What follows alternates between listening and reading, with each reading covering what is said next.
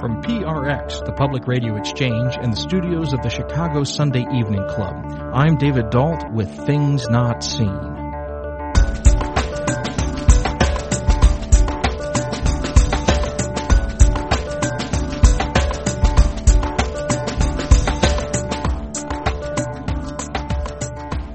On today's show, Jesus is known by many names, the Prince of Peace, the King of Kings, but our guest wants us to know him by another name, the Rebel Rabbi.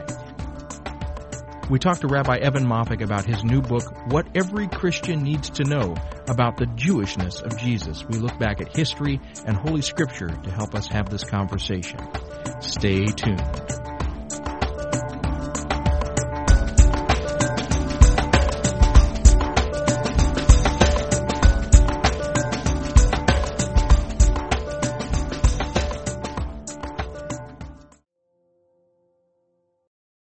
This is Things Not Seen. I'm David Dault. We're speaking today with Rabbi Evan Moffick. Rabbi Moffick is senior rabbi at Congregation Solel in suburban Chicago. He's the author of What Every Christian Needs to Know About Passover, Wisdom for People of All Faiths, and Judaism Demystified. Today we're going to be talking about his most recent book, What Every Christian Needs to Know About the Jewishness of Jesus, a new way of seeing the most influential rabbi in history. Rabbi Evan Moffick, welcome to Things Not Seen. Thank you, David. It's a great honor to be on the show. Thank you. Well, I wanted to start out the conversation with a little bit of context, and the context would be the relationship between Judaism and Christianity for, let's say, 2 millennia has not always been the most friendly one. And I wonder if, to start out the conversation, you could sort of talk about how Jews and Christians have understood one another in the past. Well, you're right. It's been a tumultuous relationship, and the sad part about it is really they began as sister religions in a sense. You know, in some ways, Judaism is the roots of Christianity, but Judaism also evolved alongside Christianity. And just like any siblings, there's ups and it's downs, and sometimes sibling tensions can be quite great, and Judaism and Christianity have had a difficult relationship. But really, the 20th century has marked an absolute turnaround in that relationship for a variety of reasons. Some of it very negative, having to do with the Holocaust. Some of them very positive, having to do with the rise of leaders who really were able to speak openly and confidently with those of another faith. So it has been a difficult relationship, but it's been one that today has never been better. With that disconnection, I think that there was an awful lot of mistrust on both sides. I have some familiarity with the Jewish distrust, and you mentioned the Holocaust, and certainly we can look back at the history of pogroms and other sorts of violence against Jewish communities. But I think that there was also mistrust on the Christian side in the sense of a lack of familiarity leading to a real sense of otherness. And one of the words that often gets used with that is the notion of supersessionism. For our listeners who maybe don't know what this word means, I wonder if you would take a moment and sort of define what supersessionism means in the context that we're discussing. Sure. Yeah, supersessionism is the idea that the new covenant, Jesus providing salvation for humanity, that covenant, that relationship between Jesus and the world, God and the world, has superseded, has effectively replaced the old covenant between God and Israel, that it swept it to the side. It's also known as replacement theology. The idea is that the relationship between God and the Jewish people, the relationship sealed at Mount Sinai and documented in the Hebrew Bible, the Torah, that has been swept aside, is no longer applicable, and has been replaced, been superseded by this new relationship with through Jesus. The problem with that is that it eliminates Judaism effectively. One can have covenants that are side by side. It would effectively be like saying this one marriage between this person and that person has now replaced all other marriages in the world, that they're no longer applicable. But marriages, relationships can exist side by side with one another. Your marriage is very important to you. My marriage is very important to me. They can coexist side by side. And so supersessionism eliminates all in the name of one. And that has been a theology that the church has really, the Catholic Church most famously in the 1960s, set aside that theology. It had been a long time coming, but now is really considered, supersessionism is really considered really close to anti-Semitism. As a result of this setting aside of this supersessionist theology, and you mentioned the Catholic Church has done it, we can see documents from other Protestant Christian faiths that do this as well. And then also scholars, particularly in the last 30 years, some of the scholarship that I've worked on and that others that I know of have worked on from the Christian side and the Jewish side and also the Muslim side to try and bring a new level of dialogue. One of the things that resulted in was about 15 years ago there was a document called Dabru Emet, and that document basically said, from the Jewish side, hey, we recognize that there's now a difference in the way that you Christians are approaching us, and we want to acknowledge that in a formal way. And it's really that context in which I see kind of what you're trying to do here with this new book, What Every Christian Needs to Know About the Jewishness of Jesus.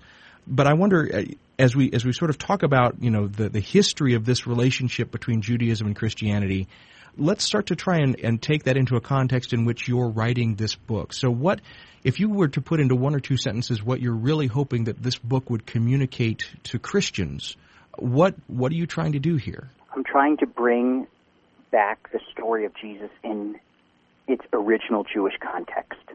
I'm trying to, in a sense, recover the original Jesus as first-century Jews would have understood him.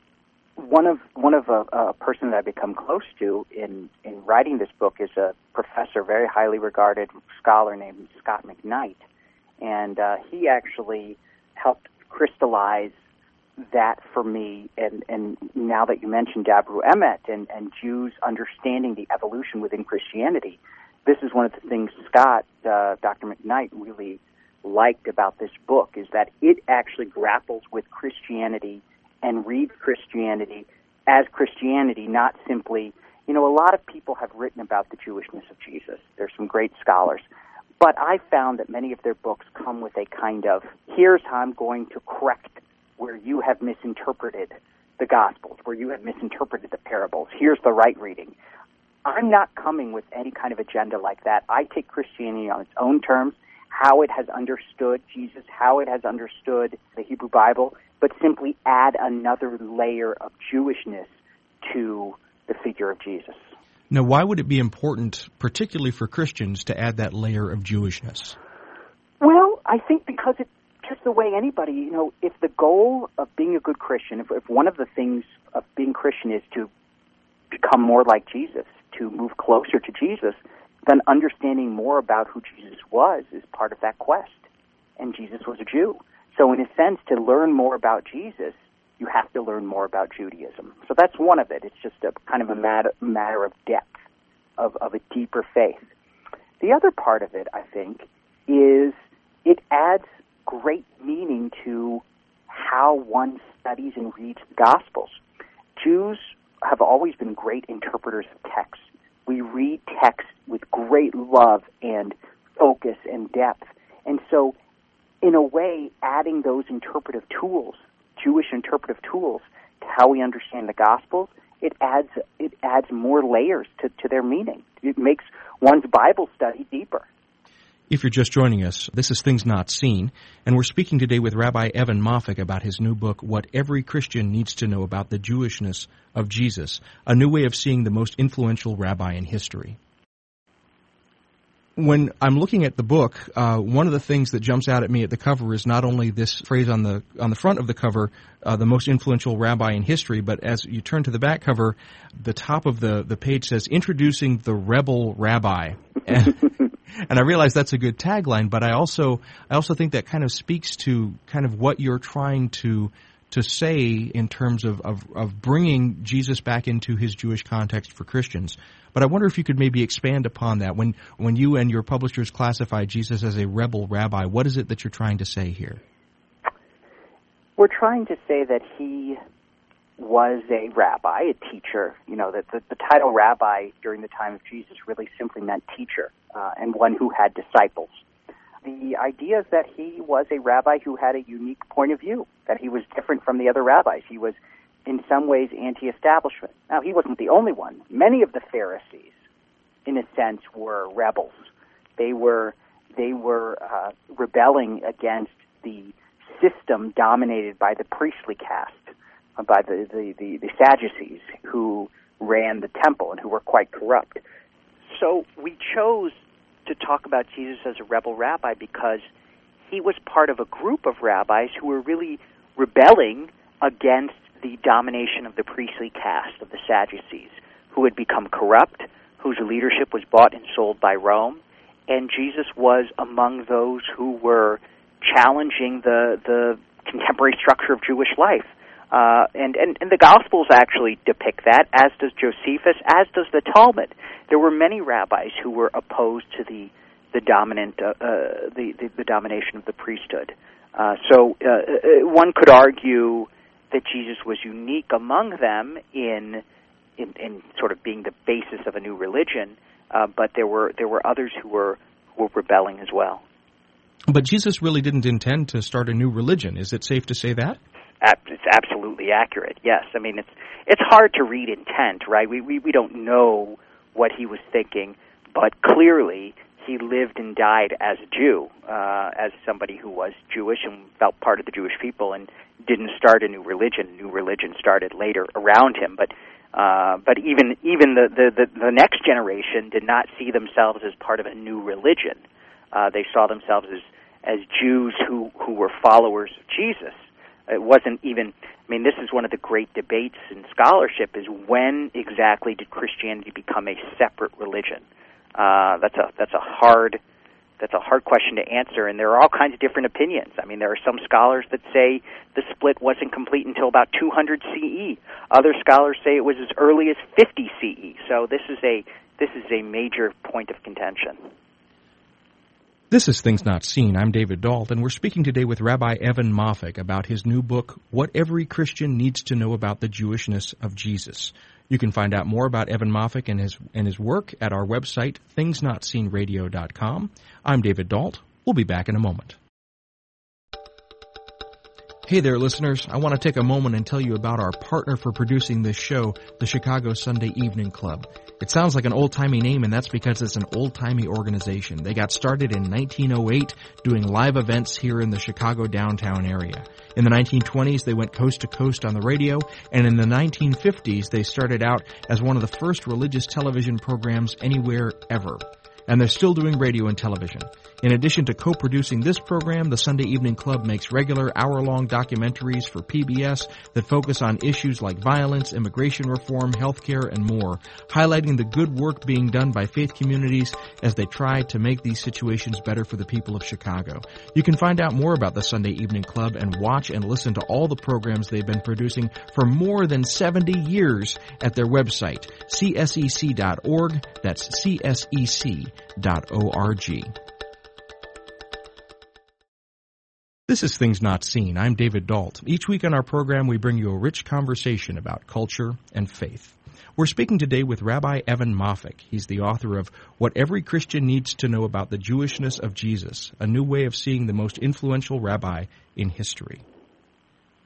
So, way back in the ancient past, I wrote a master's thesis on Franz Rosenzweig.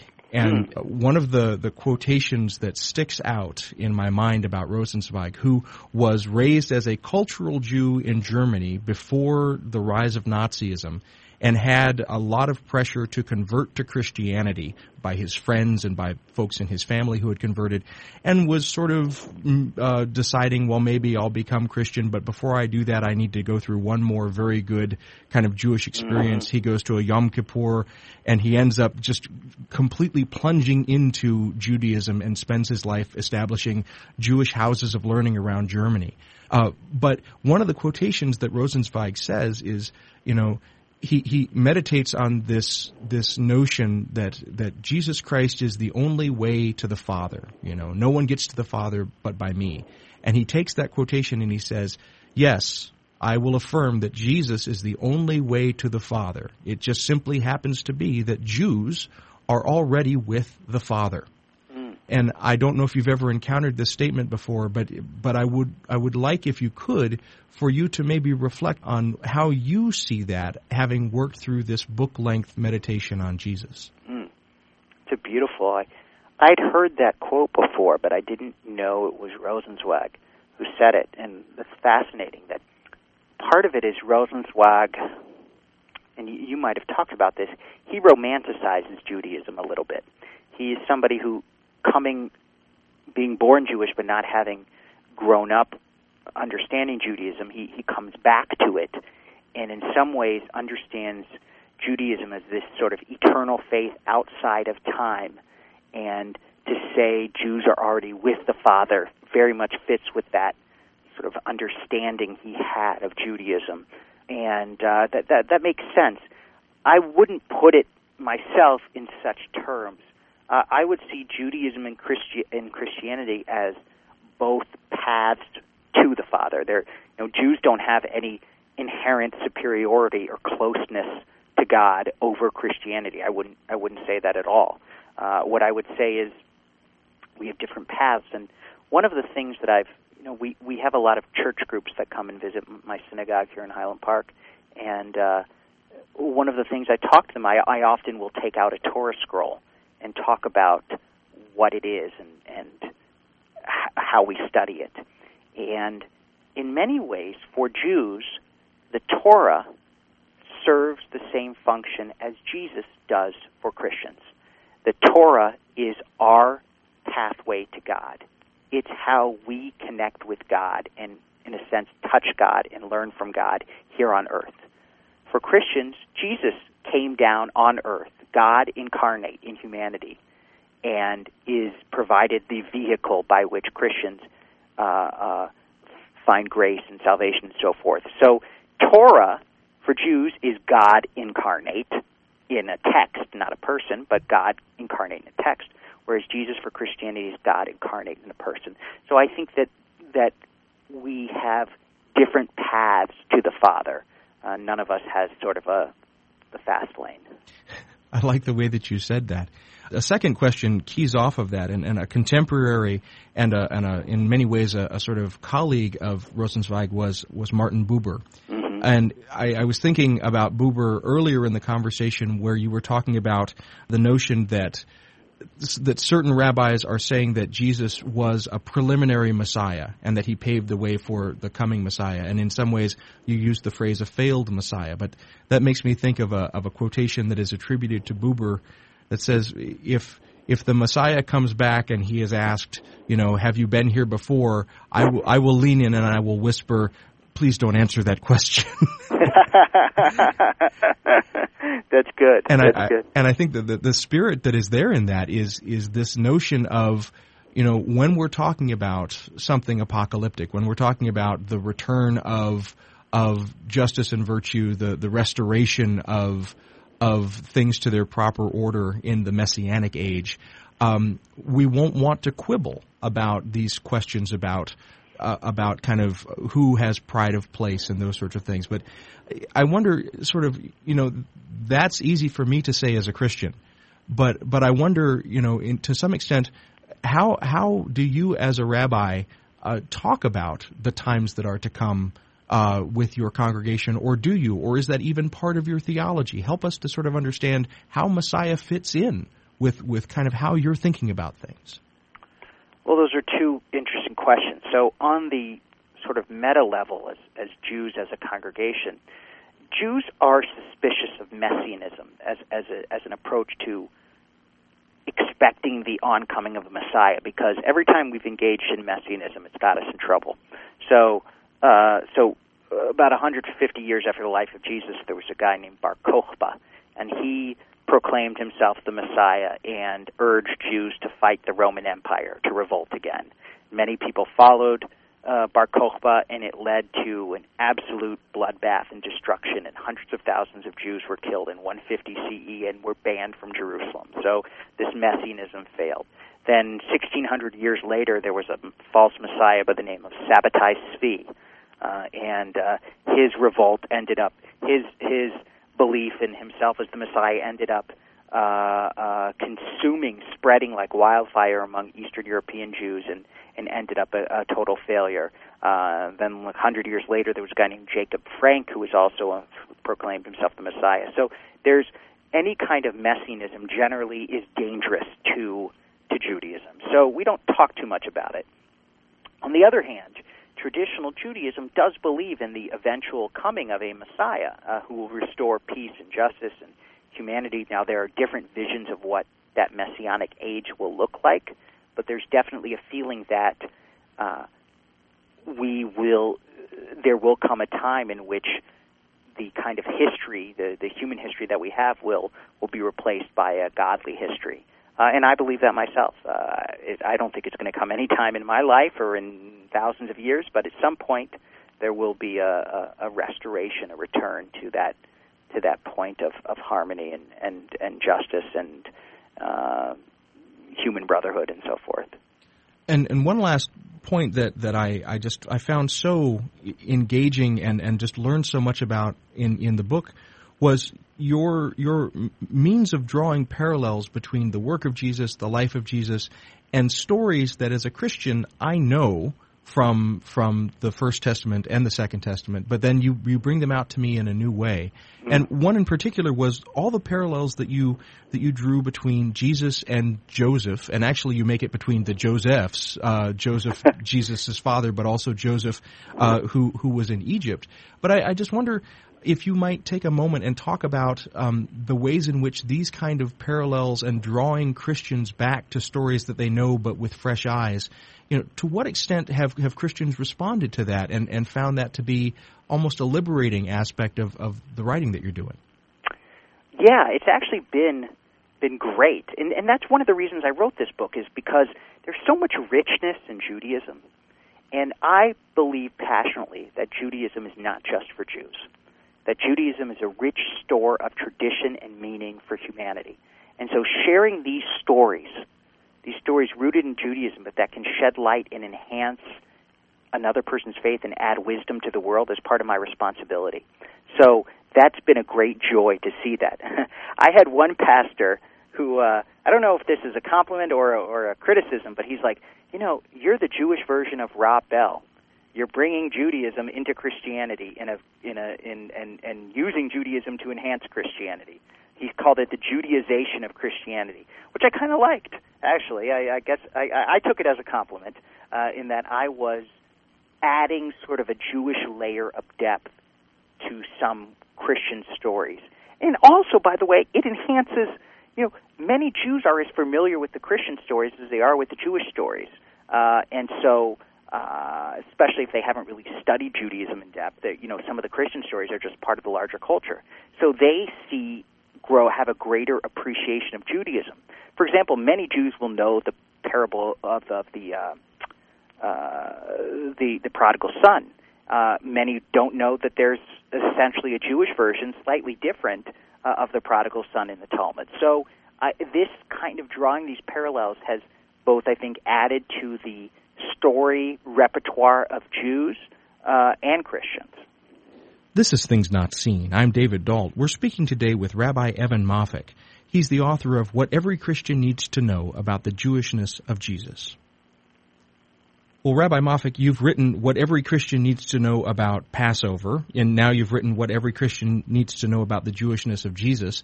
What are you working on now, and are we to expect a whole another sort of raft of these What Every Christian Needs to Know sorts of books, or something else? There will probably be more What Every Christian Needs to Know. My publisher really likes that handle. But I also have found my natural voice is more towards the inspirational and sort of combining both educational and sermonic material. And I found I love, in Judaism, in the Jewish life today, we don't really have this concept of devotions, which are very popular forms of Christian writing today. So I have just finished my manuscript for a book of devotionals for Christians, but based on the Torah.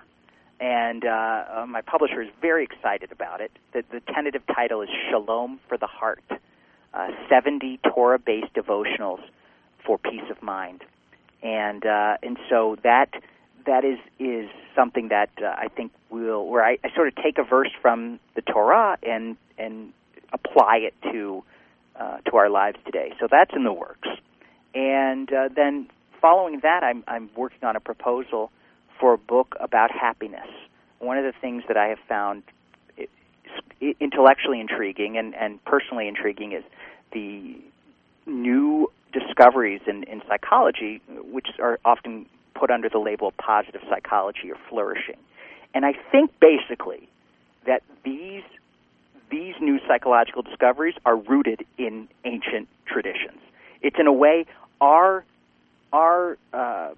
religious traditions were ancient instruction manuals for a life of what we now call happiness. They might have called it holiness, they might have had other names for it, but they were trying to discover what it means to live a good life. And so I want to take some of what we've learned from contemporary psychology and bridge it with what our religious traditions have to teach. So that's I haven't figured out exactly what the focus of that will be, but that's my next project. Well, and I'd like to unpack a couple of the things that you've just talked about. So first of all, you mentioned that you have a series of reflections for Christians, but based on the Torah. Yes. And I have a wide range of listeners, and so when some of my listeners hear that term, they're going to think the Decalogue. They're going to think the Torah is the Jewish word for the Ten Commandments. And others are going to say the Torah is the Jewish word for the 5 books of Moses given on Sinai from some traditions, and others just to say, and then others will say, well, the Torah just means the Old Testament, what I mean by the Old Testament. When you use that term, what do you mean? Well, the strict definition would be the 5 books of Moses. So Genesis, Exodus, Leviticus, Numbers, Deuteronomy. That's the Torah as a literary text. But the word Torah itself means law, process, teacher. So I take it to mean just generally Jewish teachings. But in the context of this book, it's the 5 books of Moses. So for this first, there's so much there. So this first book is sections from Genesis and Exodus. And then the second part of the sequel to this book will be Leviticus, Numbers, Deuteronomy. And are you following any particular type of choosing order? Are you following any kind of liturgical structure in choosing those texts, or are you just going to ones that really speak to you? Well, yes, there is a general structure, and it's based on the Jewish lectionary. So we have a Jewish version of the Christian lectionary. It precedes the Christian lectionary. It's called the Torah portion cycle. So there are several Torah portions that are divided. The rabbis divided the Torah into 54 sections, and those sections are read every week. So I am taking different aspects from each section. And the second thing that I want to come back and sort of unpack is you mentioned that the project that you've just proposed is a project that is looking at happiness and sort of drawing happiness back into the ancient wisdom of the Jewish tradition. And as you were describing that, it rang a bell in my head, and I want to sort of follow this with you for a moment. So I know nothing about Hasidism other than what I read in Chaim Potok and some other authors. But one of the ways that I have heard it described is that Hasidism is mystical, but it also is a branch of Judaism that is trying to regain a sort of joyousness and love of life. And so I wonder, am I hearing that correctly in what you're saying, or are you taking this in a different direction than would sort of lead us through the Hasidic tradition, or am I totally off on a limb here? No, you're absolutely right. In its origins, Hasidism was trying to restore a sense of joy and spontaneity to what had become a very rigid Jewish legal tradition in the 18th century. That's the origins of Hasidism. Today, it doesn't really serve that function. Today, it's much more of an ultra-Orthodox movement, very much similar to other forms of Orthodoxy. So there are Hasidic stories and teachings that I will draw from in this book, but in general, it's going back even further, going back 2,000, 3,000 years ago to the Hebrew Bible, to the Talmud, and looking for the sources of happiness in those texts. And you also mentioned that you were drawing on some of the recent discoveries, and I'm assuming sort of these would be biological and neurological and psychological discoveries about happiness. Absolutely. And I wonder but you also see a parallel there with some of these more ancient ways of thinking about happiness and a fulfilled life. Could you maybe draw for us one or two of those parallels that you see, just in a recent discovery or a recent claim that you see paralleling back in that way? Sure. I mean, perhaps the best is the notion of gratitude.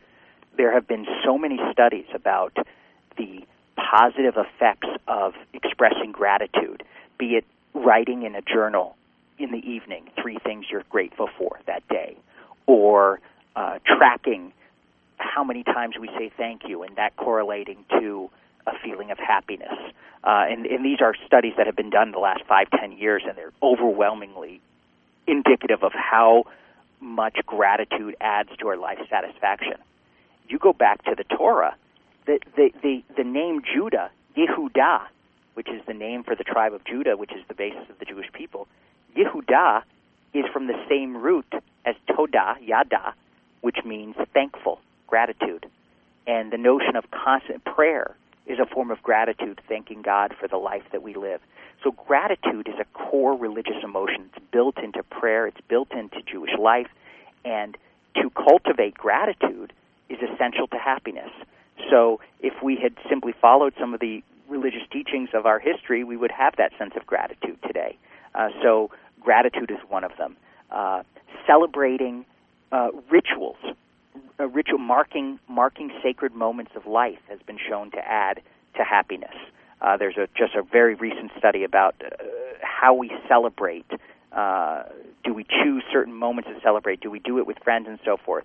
That can add to one's happiness. The importance of community, and Judaism being a religion very rooted in community. All of these add to our sense of well-being. This is Things Not Seen. I'm David Dault. We're speaking today with Rabbi Evan Moffick. He's the senior rabbi at Congregation Solel in suburban Chicago, and he's the author of What Every Christian Needs to Know About Passover, Wisdom for People of All Faiths, and Judaism Demystified. We're talking today about his most recent book, What Every Christian Needs to Know About the Jewishness of Jesus, a new way of seeing the most influential rabbi in history. If you want to find out more about Rabbi Evan Moffick and his work, you can do so at our website, thingsnotseenradio.com. We'll be back in a moment. Each week we hear from listeners like you who write in to tell us that they love the show, and a lot of you ask us what you can do to help support us. Well, first of all, thank you for listening. The number one thing you can do to help support us is to tell your friends about the show. That word of mouth is so incredibly important.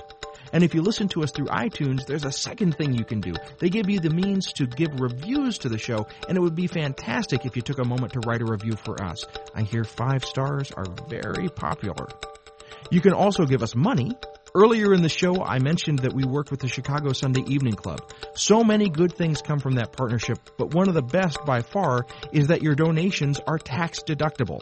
You can find out more about supporting us at our website, thingsnotseenradio.com, and at csec.org, the website for the Chicago Sunday Evening Club. Thank you for your support, and thank you, as always, for listening. We really do appreciate it. This is Things Not Seen. I'm David Dault. We're speaking today with Rabbi Evan Moffick. He is the author of the new book, What Every Christian Needs to Know About the Jewishness of Jesus. Well, Rabbi Moffick, a moment ago you were talking about Jesus and the early followers of Jesus being Jews in a Jewish context. What are some of the markers by which we know that Jesus was a good, practicing follower of Judaism? Well, first we have when he's born, he's circumcised. That was a custom for male Jews in the first century and remains so today. At age 12, we have him going into the temple in Jerusalem and debating with the priests. I suggest in the book it might have been his time of becoming a bar mitzvah. That's speculation. There's really no evidence for that, but it's around the same age. Third, he is involved in debates amongst the rabbis. We see, for example, I think it's in the Gospel of Luke, where he and some followers are picking grains on the Sabbath, and some of the scribes say you shouldn't be picking grains on the Sabbath. That's not what we do on the Sabbath. And Jesus says, actually, King David picked grains on the Sabbath in order to eat, and I'm following in that tradition. That's a very rabbinic debate. What is legitimate to do on the Sabbath? So there are all kinds of signposts throughout the Gospels of Jesus engaging in different arguments. One other thing that's quite interesting, and I've talked about this in a recent lecture I gave in Milwaukee, there's a book that was written a few years ago called Jesus is the Question, the 307 questions Jesus asked and the 3 that he answered. So Jesus poses many more questions than he offers answers, and that is, again, a very Jewish custom to engage in questioning as a form of discovering the truth. Well, and you mentioned that Jesus engages in this tradition of questioning and response that is very much a marker of the rabbinic tradition. If we look at the texts that grow out of the Mishnah into the Gemara that eventually becomes the Babylonian Talmud and the Jerusalem Talmud, you see collection upon collection of these back and forths between generations of rabbis. Yes.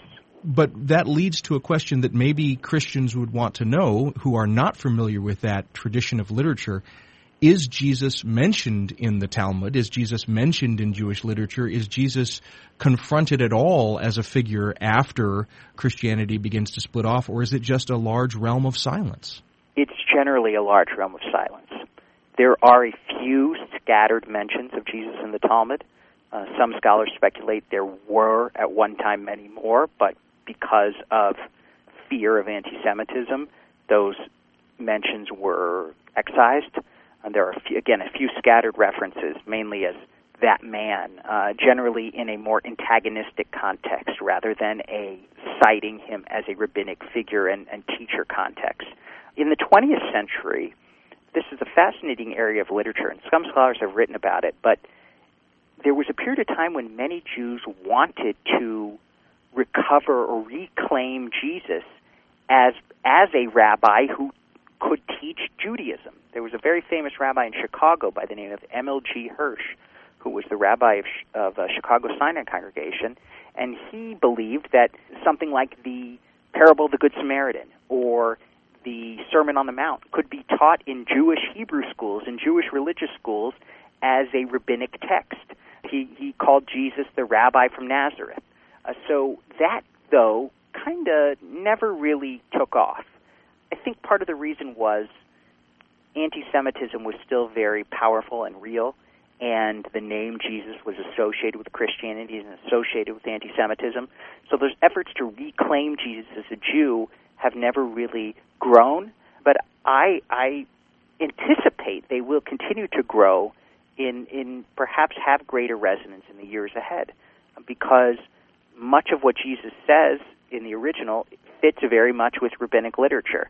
I wrote a piece recently for the Huffington Post in which I argued that Paul was in many ways like a Reform rabbi. Reform Jews do not believe that the law is binding, that we have to follow law, rather that the spirit and the ethics of the law are more important than the literal text of the law. Reform Jews don't believe we have to follow the dietary restrictions. These were things that Paul introduced into Judaism, he still understood it as Judaism, in the first century. So there is a greater openness, I think, to that. But the important thing to always remember about Judaism is not really a religion in the sense that Christianity is a religion. Judaism is a people, a culture, a philosophy, a way of life. And so the religious particulars are less important than the sense of belonging. And that is regardless of Jesus or Torah. It's simply a kind of identity more than a set of beliefs. Well, and as we're staying on the subject of the rabbis, you draw a parallel in the middle of the book between the way that Jesus approaches teaching and the way that Jesus approaches sort of a philosophy of living and a rabbi named Hillel. Yes. And I wonder if you wouldn't mind telling our listeners, first of all, who was Hillel and why is he important? And then what are some of the parallels that you see between Jesus and Hillel? Hillel is one of the great rabbis, although he probably didn't have the title rabbi yet. It wasn't a common title when Hillel was alive. Hillel was around the beginning of the Common Era, perhaps a little bit before the birth of Jesus, so that time period. And Hillel, one of his most famous sayings is, if I am not for myself, who will be for me? If I am only for myself, what am I? And if not now, when? And so Hillel was a great teacher, had many students, and he constantly debated another leader, another rabbinic figure by the name of Shammai. And the two of them sort of symbolize two types. Hillel is the very flexible, open-minded, spiritual teacher, whereas Shammai is the more strict, literalist, conservative figure. And one example is there's a story that a person who is interested in converting to Judaism comes to Shammai.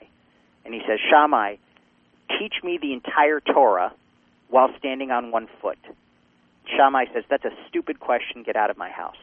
And, we can understand his answer. That's a little rude to say, your whole religion can be summarized while you're standing on one foot. Well, my religion is deeper than that. I can't summarize it for you that quickly. So Shammai sends him away. The same man goes and asks Hillel the same question. Summarize the Torah while standing on one foot. And Hillel says to him, what is hateful to you, do not do unto another. All the rest is commentary. Now go and study. So he gives a much more open, loving, affirming answer. And I think Jesus falls within that tradition, right? That the spirit, the meaning of the law, the purpose of the law is greater than the literal text of the law. Although there are exceptions to that. There are other teachings attributed to Jesus that take an opposite point of view. But I'd say the general thrust of Jesus' teaching is more in line with Hillel than with other rabbis of the time. Well, and what you just said about the standing on one foot, what is hateful to you, do not do to another, that sounds an awful lot like what Christians would characterize as the Golden Rule. Absolutely. When we're thinking about this context in which we've got traditions that are developing in parallel almost, because Judaism develops as a religion of the rabbis alongside the development of Christianity as a liturgical tradition with priests and then with pastors. What are we to make of the fact that along the way certain parts get emphasized that are very similar but that are in total or in mostly in isolation from one another? Well, I think that's in some ways how religions evolve, right? I mean, for example, in Christianity, there is a great emphasis on the afterlife, right? In Judaism, in the Talmud, there's a tremendous emphasis on the afterlife. But as the religions evolved, less emphasis was placed in Judaism on the afterlife, perhaps because so much emphasis was placed in Christianity on the afterlife. So sometimes things happen in religion for socio-cultural reasons rather than theological reasons. And I think that's just a function of that religion is a historical phenomenon like everything else. If you're just joining us, this is Things Not Seen. I'm David Dault. We're having a conversation today with Rabbi Evan Moffick. He's the author of What Every Christian Needs to Know About the Jewishness of Jesus, a new way of seeing the most influential rabbi in history. At several points in your book, you talk not only about the ancient rabbis, but also about contemporary scholars who are trying to explain Jesus in a historical context. And some of the names that come up would be Reza Aslan and John Dominic Crossan. Mm-hmm. And I wonder, first of all, if you could quickly characterize kind of what both of these thinkers are saying about Jesus and where you might disagree with them. Well, Reza Aslan argues that Jesus was a political zealot. That's the title of his most famous book, Zealot. And this is an old argument. Aslan's not the first to do it. It's been around for about 100 years. And the argument is that Jesus was a political revolutionary interested in overthrowing the Roman Empire and restoring the sovereignty of the kingdom of Judah, and the kingdom of Israel, the kingdom of the Jewish people. This is why the sort of messianism, the idea of sovereignty, my father is not the Caesar, my father is the God of Israel, and that Jesus inspired a revolutionary movement, and that's why he was put to death. There were many who made this argument about 100 years ago. The problem with it is that there's very little evidence for it. There are certainly political tensions at the time, but there's nothing that indicates Jesus was a leader among these political revolutionaries. In fact, there's a lot of counter-evidence. John Dominic Crossan is quite interesting as a scholar. He was, I think, the founder of the Jesus Seminar that tried to examine which of the sayings attributed to Jesus could definitely be said to have been said by the historical Jesus.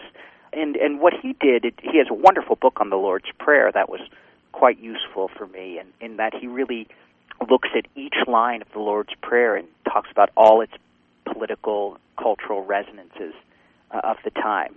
He's very steeped in the sources.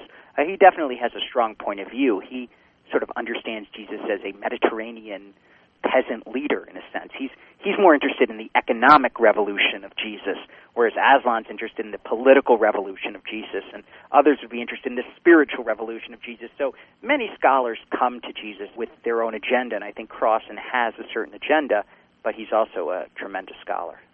Towards the end of the book, you deal with a number of rabbis that are trying to engage with Jesus. And certainly we don't have time to go through each of those 5 rabbis, but I wonder if you could just give us a couple of highlights in terms of what these scholars are saying about Jesus from a Jewish point of view. There's so much interesting stuff happening with how Jews understand Jesus. Now, the traditional explanation, if you to go to an average Jew on the street and say, what do Jews believe about Jesus?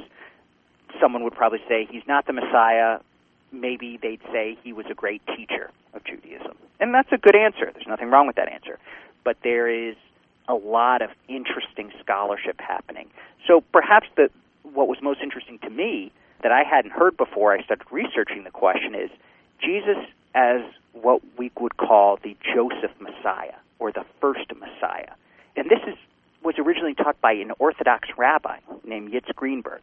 So this is not some ultra-liberal modern idea. This is something rooted in traditional orthodoxy that says Jesus was the first of a two-phased arrival of the Messiah. In a sense, Jesus prepared the way.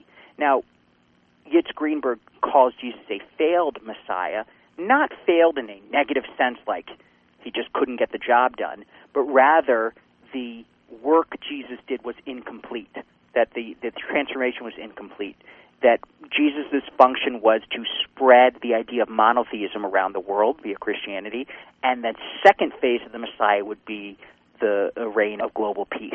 So I was not familiar with that strand of Jewish thought when I began researching the book, so I found that quite interesting. The other strands are Jesus as a social reformer, very consistent with 19th century Reform Judaism. Jesus as a tzaddik, a righteous person. This is a theology espoused by a rabbi named Zalman Schachter Shalami, who was a neo-Hasidic rabbi, very influential. So there's a lot of great debate. In fact, that chapter originated in a piece I did for the Huffington Post about 3 or 4 years ago that really kind of went viral and helped spark the writing of this book. And I got many letters from people in Israel and around the world about that piece. So this is an area in which I think there's great interest and scholarship and continuing discussion. Well, and I want to ask about that. What has been the response to this book, both from, I guess, Jewish people, but also from Christians who might be reading this? And have you gotten largely positive response? Has it been negative? What has the response been? Well, there's a range, and I expected that. In general, among Christians, it's overwhelmingly positive. Many Christians today are interested in exploring the Jewish roots of Christianity, are not in any way threatened or suspect about a rabbi teaching them about the Jewishness of Jesus. So it's been overwhelmingly positive. There are a few people who say, well, what does a rabbi have to teach us? We know the truth already, and I'm not interested in what some Jewish guy has to say. So that's sort of this old supersessionism, this old idea, well, I already know the entire truth. I don't need to learn anything more. But that's a very tiny minority. I mean, maybe a few. I don't think I've gotten any emails to that nature. There are a few Amazon reviews of that nature, but you know, you gotta take those with a grain of salt. But so it's generally been overwhelmingly positive. And interestingly, I've spoken in pretty conservative evangelical churches, and I've also spoken in UCC, United Church of Christ, and Unitarian churches, which are among the most liberal. And in all of those, it's been a very positive reception. It's on the Jewish side. I've had a lot of people who love it, who are really interested in learning more about Jesus, but I didn't write the book for that audience. I have had a little bit of flack from some more conservative Orthodox rabbis who say, well, we really shouldn't be talking about Jesus at all. You know, I gave a lecture at a synagogue where people bought the book, and a guy afterwards, an Orthodox rabbi, said to me, why would you write a book about J? He wouldn't even say the name Jesus. You could only say J. So I think that's I expected that, so there is some of that, but in general it's been positive and encouraging, and I think some Jews who've read the book are very happy in that by helping restore Jesus to a Jewish context, it can help increase appreciation of Judaism around the world. There's been a rise of anti-Semitism, not in America, but in parts of Europe, and helping people learn more about Judaism and understanding Jesus as a Jew, someone who never left Judaism, can actually, reduce the lingering supersessionism that still remains. Well, Rabbi Evan Moffick, I have really enjoyed this conversation, and thank you so much for taking the time to speak to us today. Thank you, David. It's been a great honor. We've been speaking with Rabbi Evan Moffick. He's the senior rabbi at Congregation Solel in suburban Chicago. He's the author of several books, including What Every Christian Needs to Know About Passover, Wisdom for People of All Faiths, and Judaism Demystified. We've been discussing his most recent book, What Every Christian Needs to Know About the Jewishness of Jesus, a new way of seeing the most influential rabbi in history.